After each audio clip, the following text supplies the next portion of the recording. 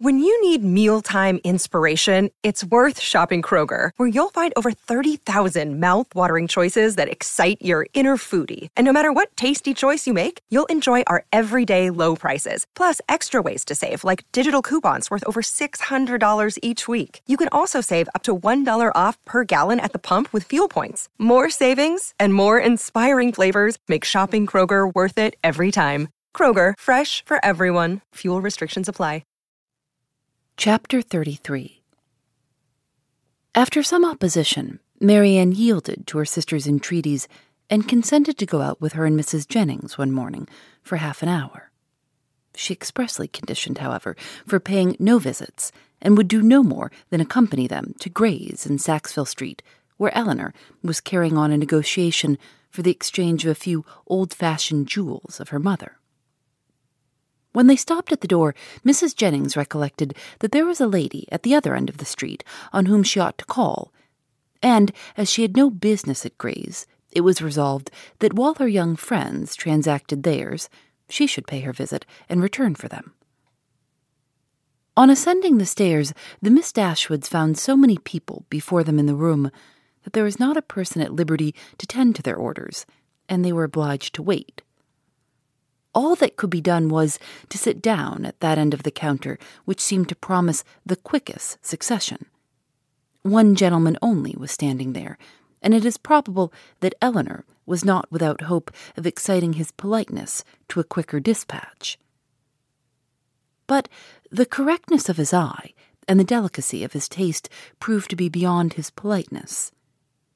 He was giving orders for a toothpick case for himself, until its size, shape, and ornaments were determined, all of which, after examining and debating for a quarter of an hour over every toothpick case in the shop, were finally arranged by his own inventive fancy, he had no leisure to bestow any other attention on the two ladies than what was comprised in 3 or 4 very broad stares, a kind of notice which served to imprint on Eleanor the remembrance of a person and face of strong, natural, sterling insignificance, though adorned in the first style of fashion. Marianne was spared from the troublesome feelings of contempt and resentment on this impertinent examination of their features, and on the puppyism of his manner in deciding on all the different horrors of the different toothpick cases presented to his inspection, by remaining unconscious of it all. For she was as well able to collect her thoughts within herself, and be as ignorant of what was passing around her in Mr. Gray's shop as in her own bedroom. At last the affair was decided.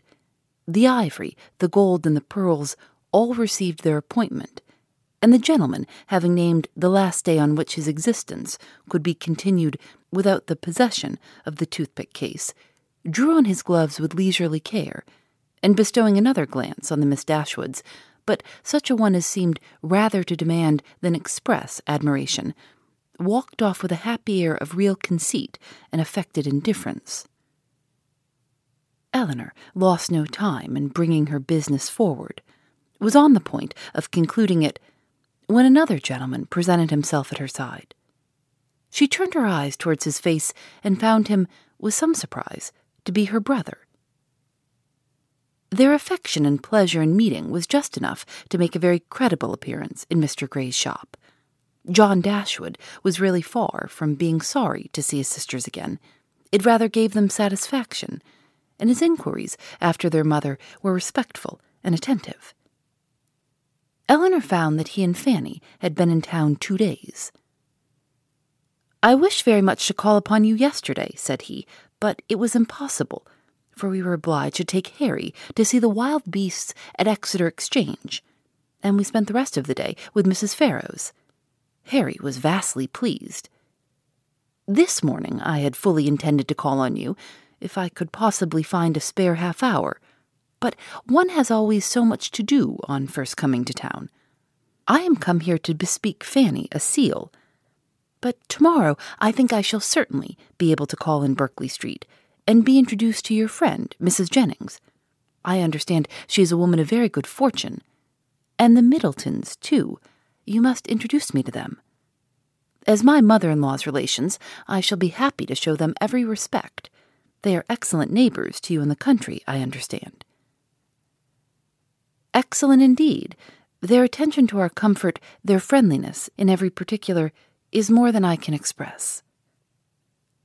I am extremely glad to hear it, upon my word, extremely glad indeed.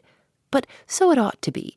They are people of large fortune, they are related to you, and every civility and accommodation that can serve to make your situation pleasant might be reasonably expected. And so you are most comfortably settled in your little cottage, and want for nothing. Edward brought us a most charming account of the place, the most complete thing of its kind, he said, that ever was, and you all seem to enjoy it beyond anything. It was a great satisfaction to us to hear it, I assure you. Elinor did feel a little ashamed of her brother, and was not sorry to be spared the necessity of answering him by the arrival of Mrs. Jennings' servant, who came to tell her that his mistress waited for them at the door. Mr. Dashwood attended them downstairs, was introduced to Mrs. Jennings at the door of her carriage, and repeating his hope of being able to call on them the next day, took leave. His visit was duly paid. He came with a pretense at an apology from their sister-in-law for not coming too. But she was so much engaged with her mother that really she had no leisure for going anywhere. Mrs. Jennings, however, assured him directly that she should not stand upon ceremony, for they were all cousins, or something like it, and she should certainly wait on Mrs. John Dashwood very soon, and bring her sisters to see her. His manners, to them, though calm, were perfectly kind. To Mrs. Jennings most attentively civil, and on Colonel Brandon's coming in soon after himself, he eyed him with a curiosity which seemed to say that he only wanted to know him to be rich, to be equally civil to him. After staying with them half an hour, he asked Elinor to walk with him to Conduit Street, and introduce him to Sir John and Lady Middleton. The weather was remarkably fine, and she readily consented. As soon as they were out of the house, his inquiries began. "Who is Colonel Brandon? Is he a man of fortune?" "Yes, he has very good property in Dorsetshire." "I am glad of it. He seems a most gentlemanlike man. And I think, Elinor, I may congratulate you on the prospect of a very respectable establishment in life." "Me, brother? What do you mean?" "He likes you. I observed him narrowly, and am convinced of it. What is the amount of his fortune?" "I believe about 2,000 a year." 2,000 a year? And then working himself up to a pitch of enthusiastic generosity, he added, "Elinor, I wish with all my heart it were twice as much, for your sake." "Indeed, I believe you," replied Elinor, "but I am very sure that Colonel Brandon has not the smallest wish of marrying me." "You are mistaken, Elinor. You are very much mistaken. A very little trouble on your side secures him. Perhaps, just at present, he may be undecided. The smallness of your fortune may make him hang back. His friends may all advise him against it. But some of those little attentions and encouragements which ladies can so easily give will fix him, in spite of himself. And there can be no reason why you should not try for him. It is not to be supposed that any prior attachment on your side, in short, you know, as to an attachment of that kind, it is quite out of the question. The objections are insurmountable. You have too much sense not to see all that. Colonel Brandon must be the man, and no civility shall be wanting on my part to make him pleased with you and your family. It is a match that must give universal satisfaction. In short, it is a kind of thing that," lowering his voice to an important whisper, "will be exceedingly welcome to all parties." Recollecting himself, however, he added, "That is, I mean to say, your friends are all truly anxious to see you well settled. Fanny, particularly, for she has your interest very much at heart, I assure you. And her mother, too, Mrs. Ferrars, a very good-natured woman. I am sure it would give her great pleasure. She said as much the other day." Elinor would not vouchsafe any answer.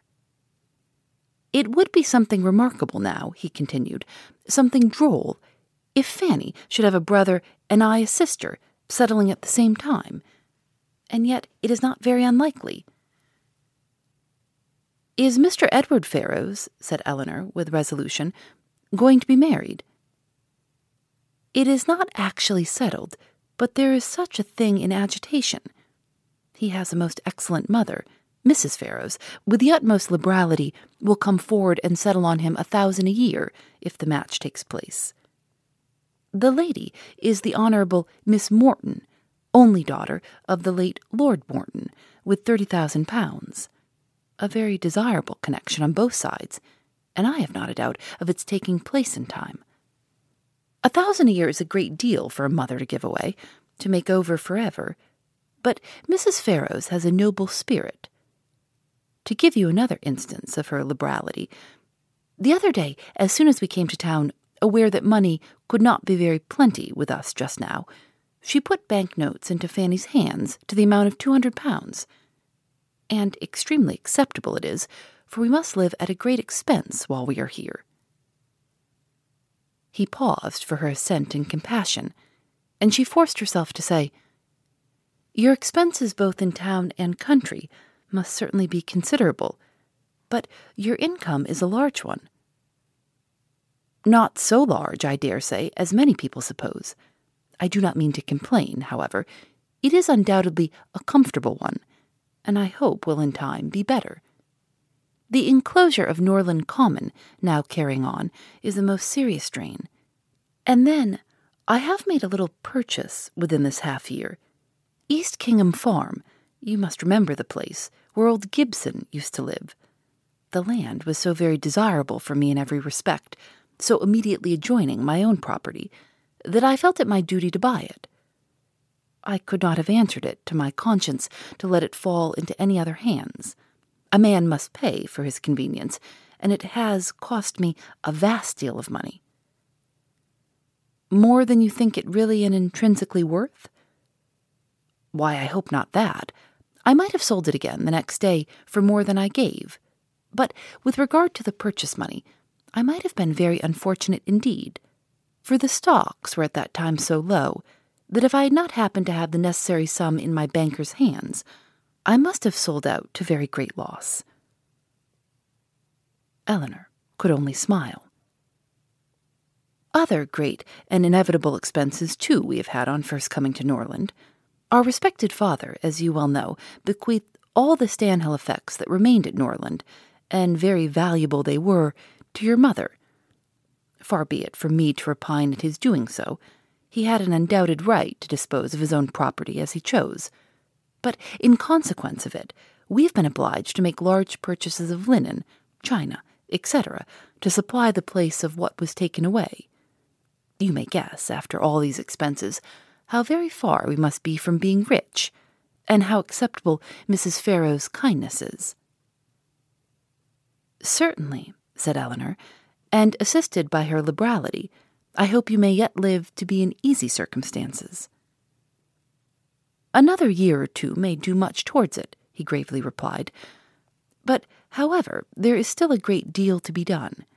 There is not a stone laid of Fanny's greenhouse, and nothing but the plan of the flower garden marked out." "Where is the greenhouse to be?"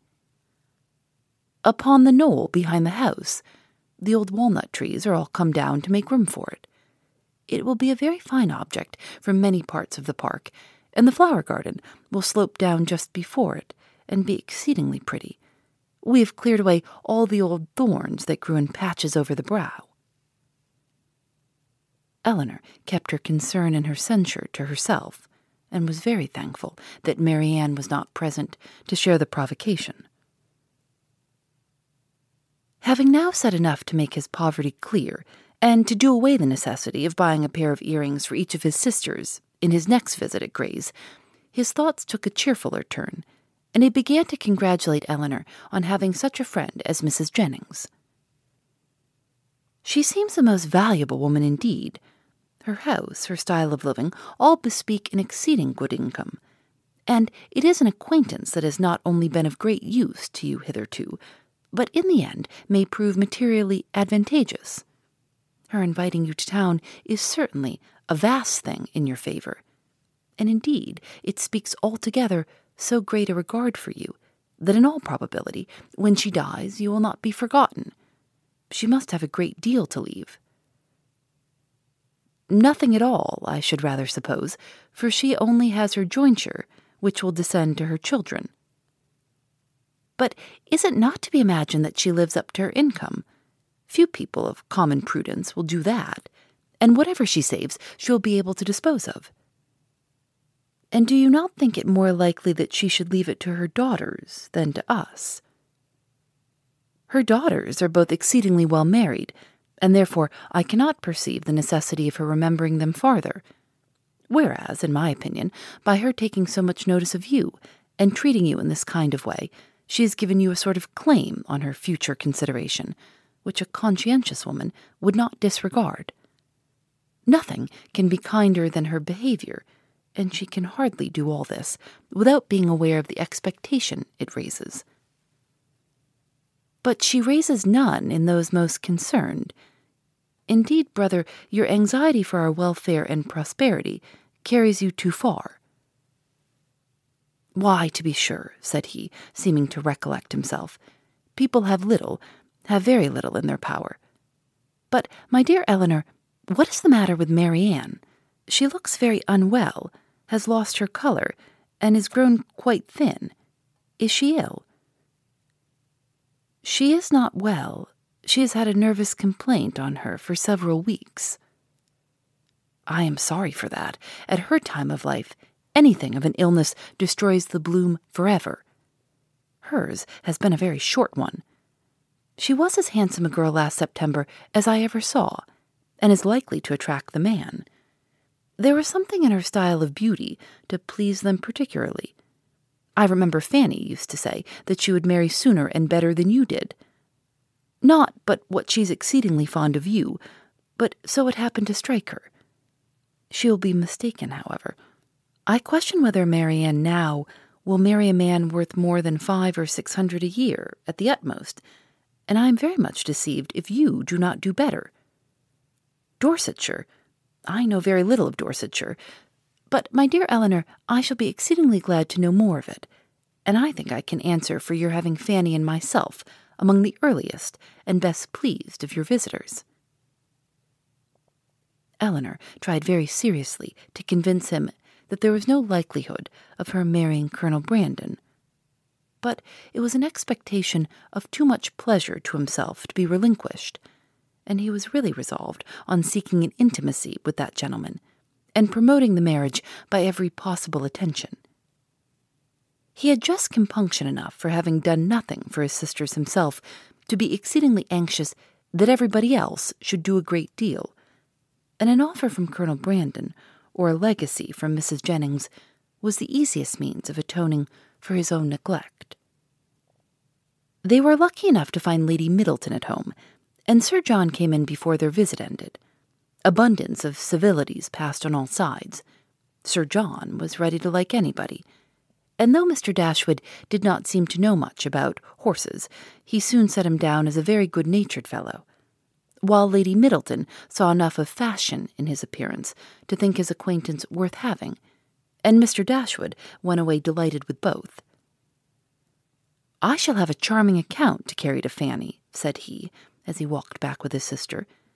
"Lady Middleton is really a most elegant woman, such a woman as I am sure Fanny will be glad to know. And Mrs. Jennings, too, an exceedingly well-behaved woman, though not so elegant as her daughter. Your sister need not have any scruple even of visiting her, which, to say the truth, has been a little the case, and very naturally.